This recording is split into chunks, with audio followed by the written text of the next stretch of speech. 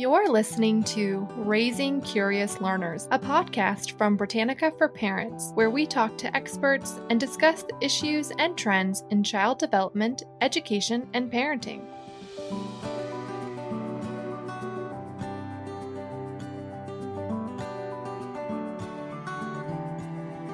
Welcome back to Raising Curious Learners. I'm Elizabeth Romanski, and my co-host, as always, is Ann Gadzikowski. We love getting feedback from our podcast listeners and from readers of our own Britannica for Parents website. One of the suggestions that we received was a request to do a podcast on the topic of children's sensory issues. That's such a great suggestion. I remember when I was a preschool teacher, some of the children had sensitivities to certain types of stimulation, loud noises or bright lights, or maybe even the texture of the rug made them uncomfortable. And I would often wonder what was going on and if there was something that I could do to help them. Yeah, we've also been hearing that kind of concern from parents as well. So we're very excited to welcome an occupational therapist to our podcast today. Erin Anderson is an OT who works with children in the Chicago area. So welcome, Erin. Thanks, Elizabeth and Ann. It's great to be here. I'm excited to share some of the things about occupational therapy and some of the things that could help kiddos if parents are thinking their child might have some sensory processing difficulties. Yeah. So Erin, can we start by just kind of introducing yourself to our podcast listeners and telling them a little bit about what you do as well in your work? Sure. I would love to. So as Elizabeth and Ann said, I'm an occupational therapist and I've worked in the Chicagoland area for about 20 years, specifically working with children. So I've worked in the school setting, in early intervention, and in 2004 opened up my own practice, which has been great. So I've been seeing kids both in their home and then eventually I also have a clinic site. So we're hearing about sensory issues from parents. So what does that term mean? I see it popping up all over the place. What do we mean when we say sensory issues? So we look at sensory processing. We kind of look at the 5 main senses that we all are pretty familiar with, which include taste, smell, auditory, touch, and vision. In addition to those, there are a couple other senses, which is our vestibular processing and fancy word proprioception. So any sensory issues can take place within any of those 7 senses. We might see kiddos interpret them differently. So they might have what we would deem as big reactions to things within their environment within those areas. So, for example, one of my preschool children who just didn't want to sit on the rug because they just really didn't like the texture of the rug. Would you call that a sensory processing issue? I would definitely say it would be something that is kind of noxious to them or, painful in a way. So they may have difficulty tolerating that sensation of the rug. And then I would say as both sort of a parent and an occupational therapist, the reason to address that would be if it's getting in the way of kind of their learning. So if that kiddo had a hard time sitting there because they felt very uncomfortable, which is very real to them, then they're not going to be able to take in information and listen to the story you're trying to read or the lesson you're trying to teach. So this child I'm thinking of, they were fine sitting in a chair on the rug, but they just didn't want to sit on the rug. So we found an easy workaround. And I don't think this child had any other issues that I'm aware of. I think they just really didn't like that rug.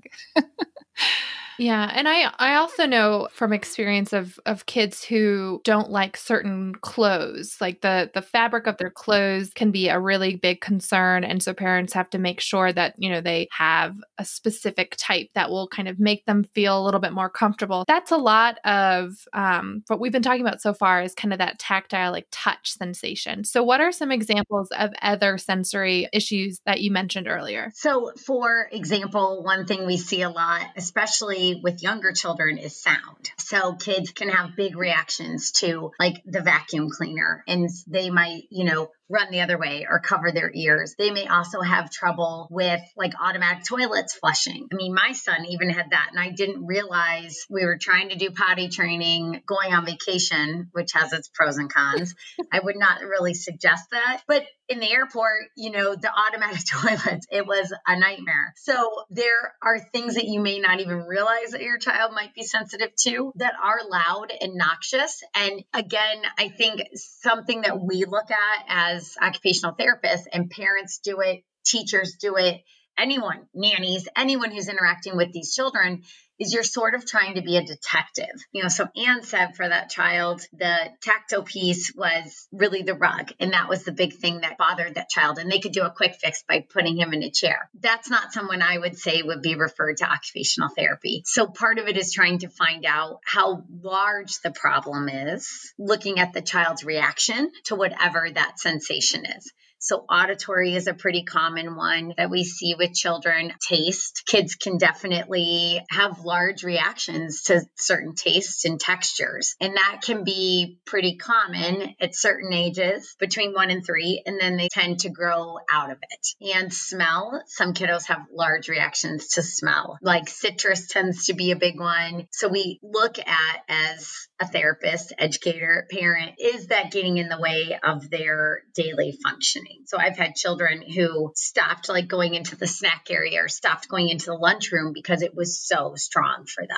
That was when we addressed it. So tell us more about your role. So what happens when a family comes to you, and how do you get to know them, and how do you decide how to help that child? We often take calls from parents, and we do a lot of education around preschools and within the school to help both parents and educators decide, should the child come to me? And if they do, we do a lot of work with the family at first, like kind of in an intake process. So tell us about your child. What do those sensory difficulties look like? So we really look at their independent functioning. So as an occupational therapist, my job is to help that child in their occupation. So I know it can be overwhelming to parents if someone were to suggest, take your child to an occupational therapist. So how we explain it is, first we look at what the child's occupation is, which is peer interactions, interacting with their environment successfully so that they can grow, learn, and play. It's great because we really get an opportunity to get to know the child and the family, and we want them to be most successful in their environment. One of the things that we look at, if they actually come into our office, we would do the intake with the parents, and then we would do several things to help if they do have sensory difficulties. So say your child has a strong aversion to the vacuum or loud noises where it does interrupt their ability to go about their day. How would you work with that child? And I know that that's a very loaded question and it is very involved, but can you share some steps and even what the goal is? So sometimes therapists say that the goal isn't necessarily to fix a problem, but it's to help cope and help find a way to best eliminate as much of that aversion as possible. So the first part of that question would be,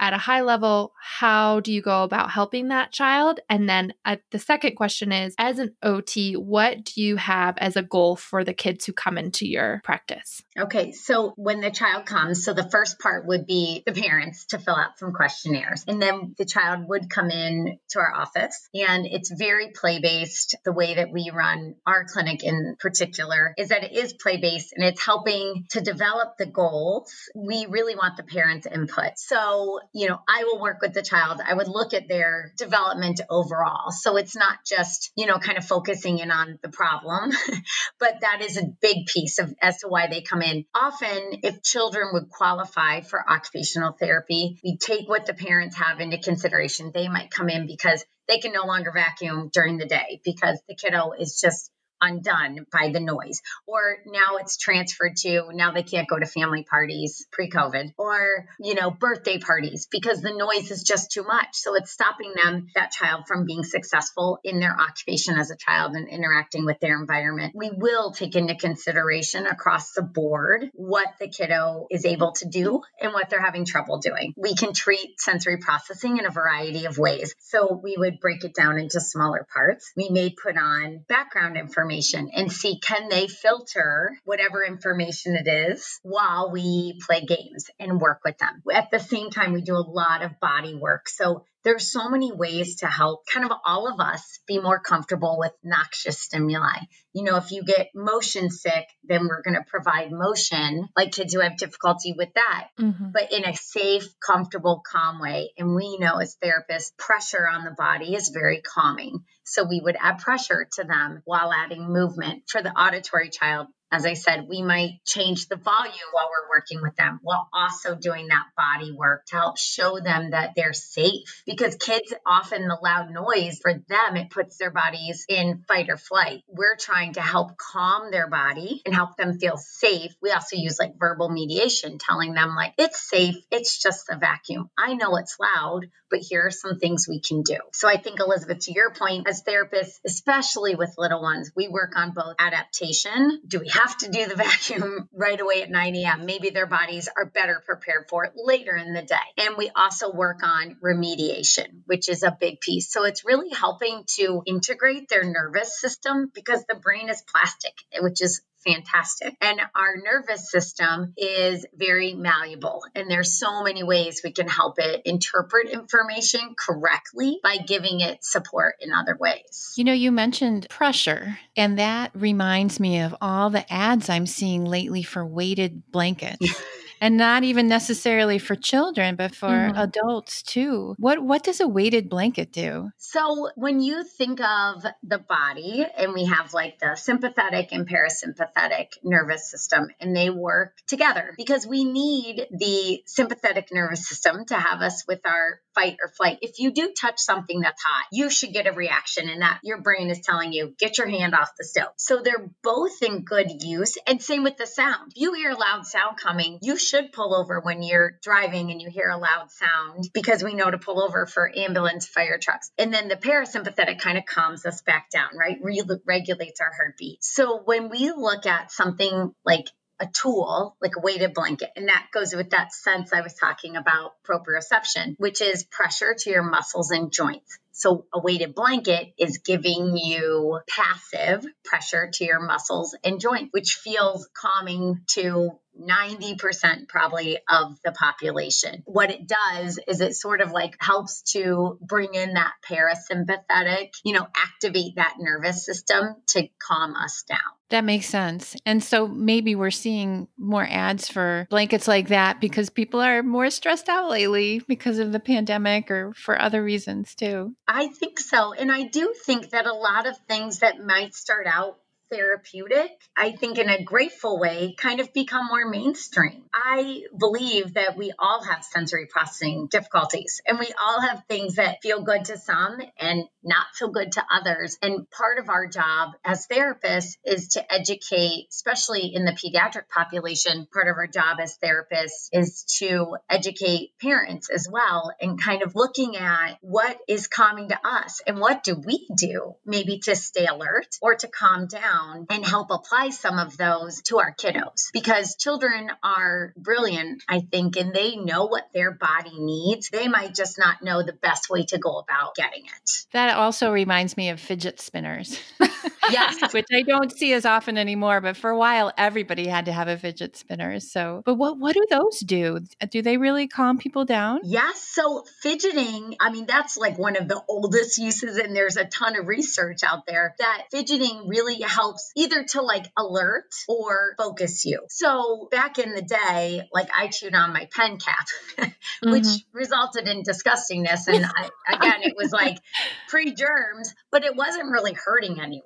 No one wanted to use my pens, which I guess is okay. So that was like an oral motor fidget of sorts. People used to I don't even know if they make many pens like that anymore. The pens you could click up and down, which was a fidget.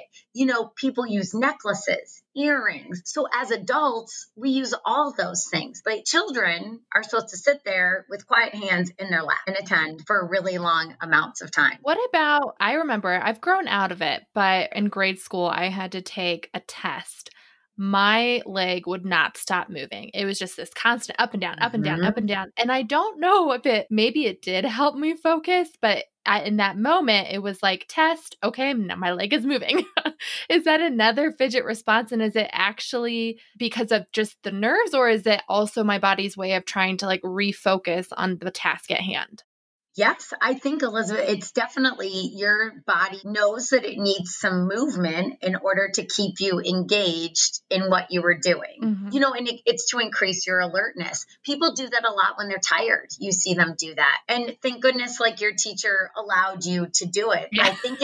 I think it's tricky now because, like, we used to just fidget with a paper clip or whatever was available to you. Now it's marketing, which is brilliant, but like, let's make actual fidgets and sell them as fidgets. And, they're great until they become a distraction. So I think a lot of that too just needs to have education around it. Like, rather than us saying like, no more fidget spinners, but now you can use the fidget cube, or, you can use the squeezy, no more balls because you'll throw them. But I think part of it is educating our young kids and letting them know, like, you know what, especially during this pandemic, like, it's okay to move. I don't sit in front of a screen for 6 hours. I would go crazy, but our children are expected to. And that is really tricky.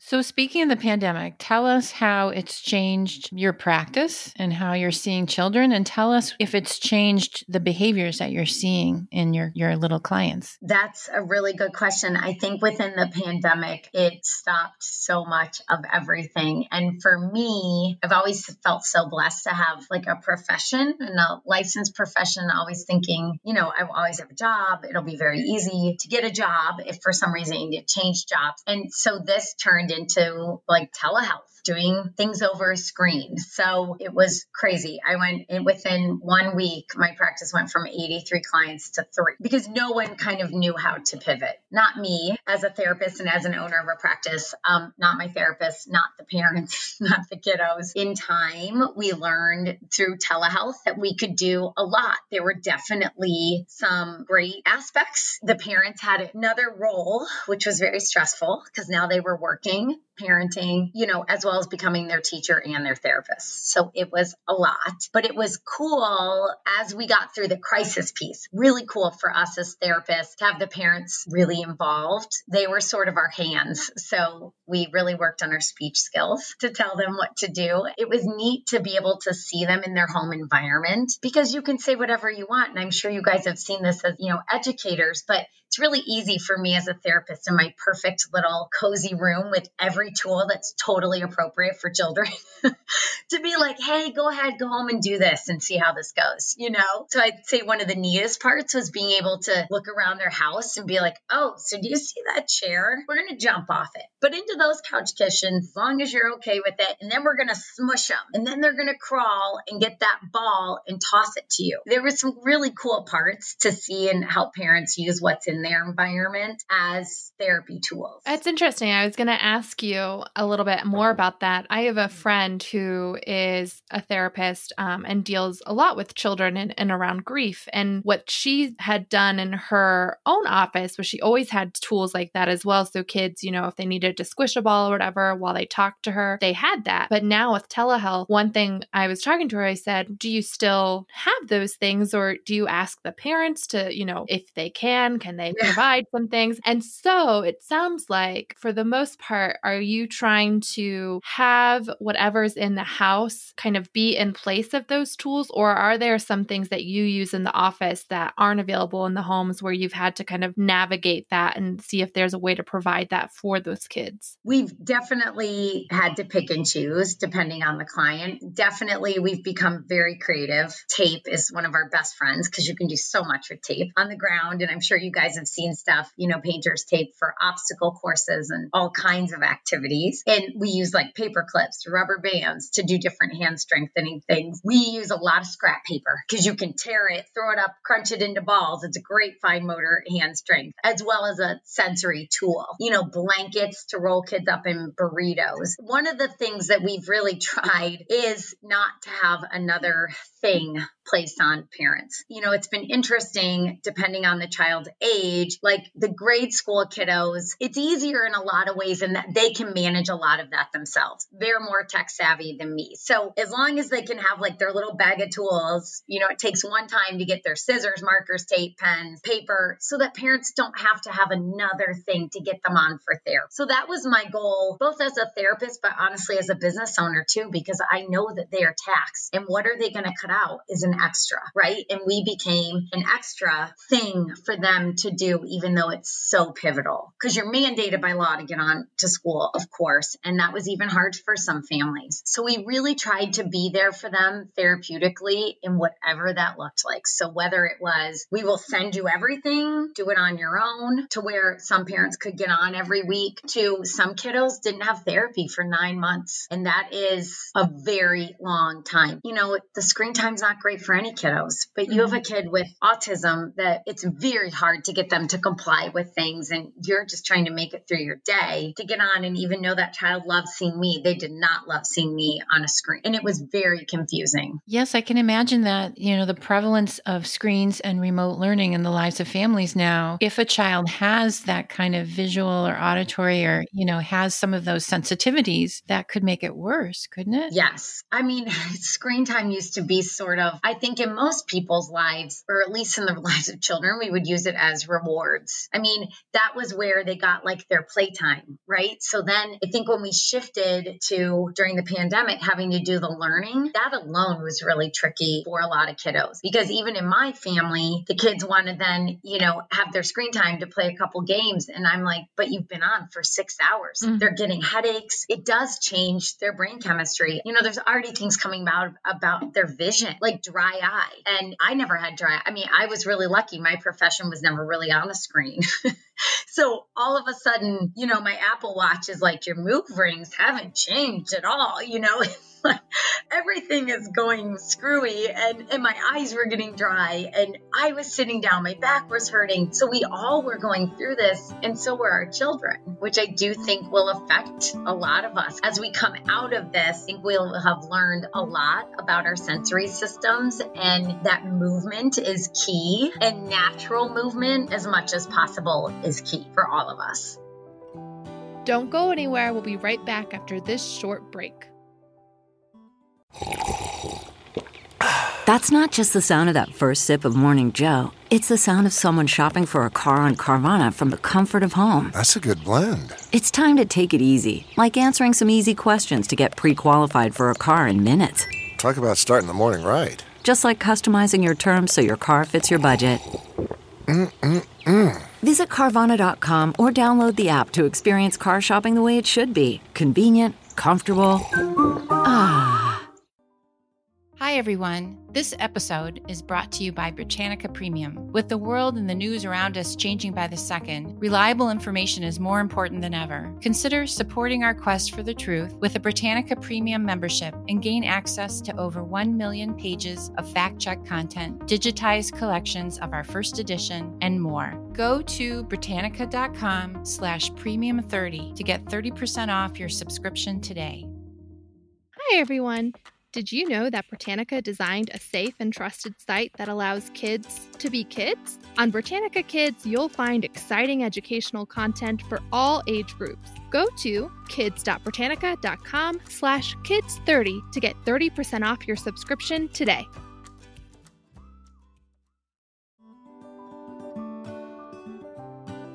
So we're recording this podcast in January of 2021. Have you seen any clients in person since the pandemic began? Yes. So we started to go back in person in July. Started with our kind of priority clients like children and or parents that could not make it work via telehealth. So everyone wears masks. It's amazing. Back to our sensory talk, how kiddos who literally still can't even wear pants, they only wear shorts, but they can tolerate a mask. It goes back to that brain being plastic and that want and desire to have that one-on-one time and to come in and work on the swings and be in our clinic. They've done so well. I have some 2-year-olds and that the mask is still tricky, but they are too. But honestly, from 3 up to 23 is the range I see. They all wear their mask. We wash our hands. It's a limited number of kiddos in the office. We feel like we've been able to do it safe under the guidelines. And so far it has been, thank goodness. It's been so nice to be in person with them. That's great to hear about the masks. I'm remembering, Elizabeth, one of our very first podcasts we did ever, which was back in the spring, was about masks. And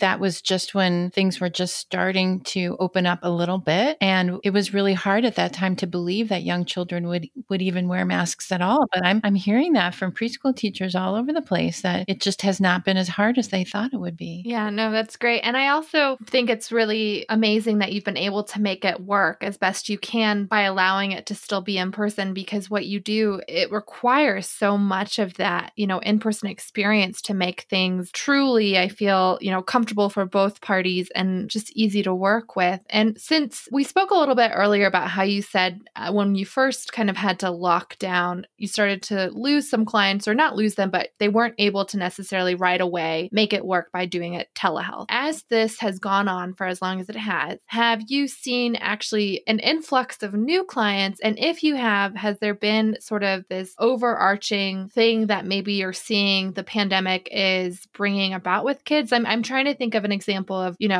actually lately we've seen more kids come in with, sensory issues dealing with like screens because they're always in front of screens. And that's kind of evolved into that. Like, has there been any of that? There have been some clients who, interestingly enough, I think in being with their children and being on a screen and being at home learning, there are some kiddos who might have been like on my radar that people, the parents have reached out and they weren't sure in the school. We talked with the school a few times. And it's interesting because those parents, I think, just in trying themselves to help their children learn and teach them, have realized like, oh, maybe this is a problem. So I definitely have had some clients come to us that we may have identified through a screening or something that, yes, occupational therapy would be beneficial. And the parents then, in having that concentrated time with their children, especially with the learning piece, have decided, yes, you know what, you're right. This isn't maybe typical. And maybe we didn't realize how difficult it was for them to sit and attend or be able to do their work with that level of independence that is expected at that age. So that's been one category of people. We've had other people come in who, interestingly enough, and I didn't really realize it until the pediatrician said something when I was at our visit, that kids are getting like these COVID pounds and their lack of moving, because even when you're at school, and I'm sure we would all see it in office buildings, you just get up and move, going from here to there or getting something.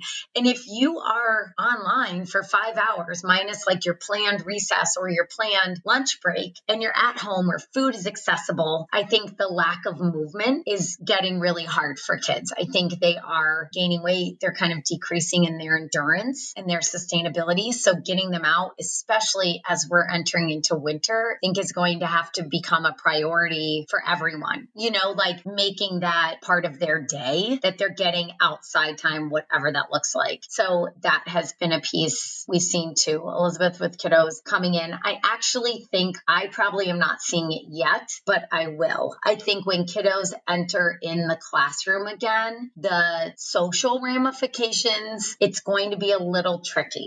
Managing their attention within this classroom environment again, I think will be hard for some kids. And having to manage other peers physically, the noise, again, the sights, the smells, being able to attend within like a busier environment than what might be in their bedroom. I could imagine that will be sort of another influx of children. Yeah, we have children who are, 3, 4, 5, or 6 years old right now and doing remote learning. And some of them have never been in an ordinary classroom before.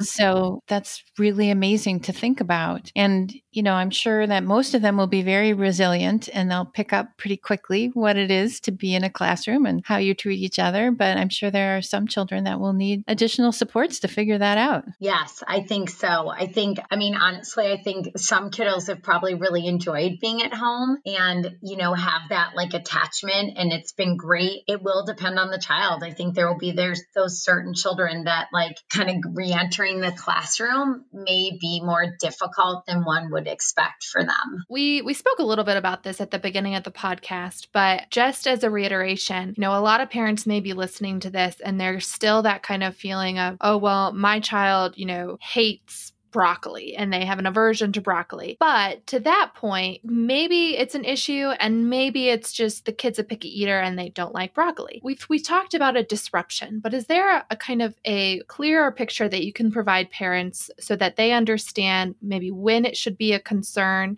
and when it's just normal child behavior? Just because I know, especially now with all the other worries that parents have, there might be that extra concern of like, oh, is there something I need to be more involved with or aware of? Definitely. Well, like just a little tidbit of the eating piece, toddlers are picky eaters and that's their job. And they do what we call like a food jag, like have their top 5 foods and they can get stuck on those, especially between the ages of 1 to 3. So the key with eating in particular is just to definitely keep introducing new foods the entire time. And, my pediatrician gave us some great advice that I would definitely agree with. If it's something like eating, to definitely look at what they eat over a week. So, maybe they had 2 or 3 like bad days where they weren't eating much or they were only eating a couple things, but sort of to look at that piece over a week. Mm-hmm. And also looking at, noise and sound, and kids are covering their ears. And it might just be because they haven't really been out in 9 months to a noisy place. So I think everyone needs to be a little gentle with themselves as we reintegrate into the world. But looking at your child, they are naturally wanting to please others. And, especially with positive reinforcement and getting rewards. So I think if they're getting a little stuck on something, whether it be sound, noise, touch, or behaviors, trying a little star chart, trying a reward with them, keeping it very simple and very consistent, every day at snack time, we're going to try something new to keep it fun. And then they get a sticker, doing small, measurable goals and trying some of these things on your own to see like, gosh, is this really having an impact on their lives where they cannot get unstuck from whatever it is? And then it's kind of affecting the whole family. I think that's a good thing to ask yourself as a parent. Is this making it hard for us to get out of the house? Are we all hating dinner time? Is morning the worst part of our day? More often than not. So kind of trying to look at the forest as a whole to see, should we get intervention? And I think what you also said was time, you being gentle with kind of the transition back into things, but also giving it a little bit more time. Is it a pattern? And to your point of it, a week, a couple bad days are normal as well. But in the grand scheme of things, was it overall an okay week? And is the next week kind of following that same pattern or whatnot? So I think a time, it sounds like, might be another piece of it. Yes, looking at time. And I would say like the frequency, the intensity, and the duration of the behaviors are something we tend to look at as therapists. And it's good to look at as a parent for a milestone, because you will tend to see if there is an overarching difficulty or issue or something that needs to be addressed. You can look at their frequency, intensity, duration, whatever behavior. So as a child, that's the sign that something's going on, is that you exhibit a behavior. Actually, anyone, adults too. Yeah, so much of this advice is really relevant to every family, whether they have a specific concern about their child's behavior, sensory reactions or not. And this has been so fantastic. And I feel like we could talk on, but I know we need to wrap up. So I'm wondering for a final question, if you wouldn't mind. I've been thinking about the advice we give parents for bedtime, for happy bedtimes. And I was wondering if maybe you could leave us with a little bit of advice about how to help children calm down and relax in the evening and have a good night's sleep. Oh, definitely. I think one thing about calming down, something that's nice is I feel like, especially in this continued day and age where there's just so much going on in the world, is to maybe do a high and a low, like talking with kiddos about both those positive emotions and letting them know that you can have negative emotions. And in a place of calmness, it's kind of nice at dinner, because it's hard for kiddos maybe to say, tell me about your day. It's such an open-ended question. It's even hard for me as an adult. And there might be parts you don't want to relive. But so maybe starting with like a high and a low of your day. I think also providing some of that one-on-one time, if possible. We are all so busy, and everyone as parents, I think, sometimes feel like you're in the wrong place at the wrong time always, and you should be doing more. So I feel like something that I've told a lot of families and I've tried to do is called the 911 of play, where we do 9 minutes, one-on-one attention and one toy or book or car or baby doll, and you put your phone down. Kids don't really need a lot, amazingly. Getting just 9 minutes. And you know what? You might have to set the timer, and it's okay. Again, as a parent, be gentle with yourself. There will be dishes, laundry, dogs barking, things going on, but giving them that one-on-one attention is amazing how much it feeds their soul and yours. And it's okay if it feels like a job at first because it's something new, but eventually I think that intrinsic reward really will shine through. Wow, that's fantastic advice. Thank you, Erin. This has been a wonderful conversation. I really enjoyed it, and I hope that it's been really helpful to our listeners. Thank you. I appreciate you guys having me on. It was really, really nice to be able to chat with you as, Anne as an educator and you, Elizabeth, to be able to talk about our children and they're the future of obviously our, world, and any way we can help them stay calm and regulated and engaged with us is great. Thanks for tuning in to this episode of Raising Curious Learners. Special thanks to our guest this week, Erin Anderson, licensed occupational therapist, for giving us some insight into the struggles children face with sensory processing issues. If you're interested in learning more about Erin's practice, you can find her clinic online at www.erinandersonassociates.com. I'm Elizabeth Romanski, and my co-host is Anne Gadzikowski. Our audio engineer and editor for this program is Emily Goldstein. If you like this episode, make sure to subscribe on Apple Podcasts, leave us a review, and share with your friends. This episode is copyrighted by Encyclopedia Britannica Incorporated. All rights reserved. Hey everyone! This episode is brought to you by Britannica for Parents, a free site with expert advice for your tech-savvy family needs. Whether it's explaining Zoom to your 3-year-old, navigating your child's new friendship with Siri, or more serious topics like talking to young children about the police or sending your kids back to school during the COVID-19 pandemic, we're here to help with resources for parents of all age groups. Check us out at parents.britannica.com.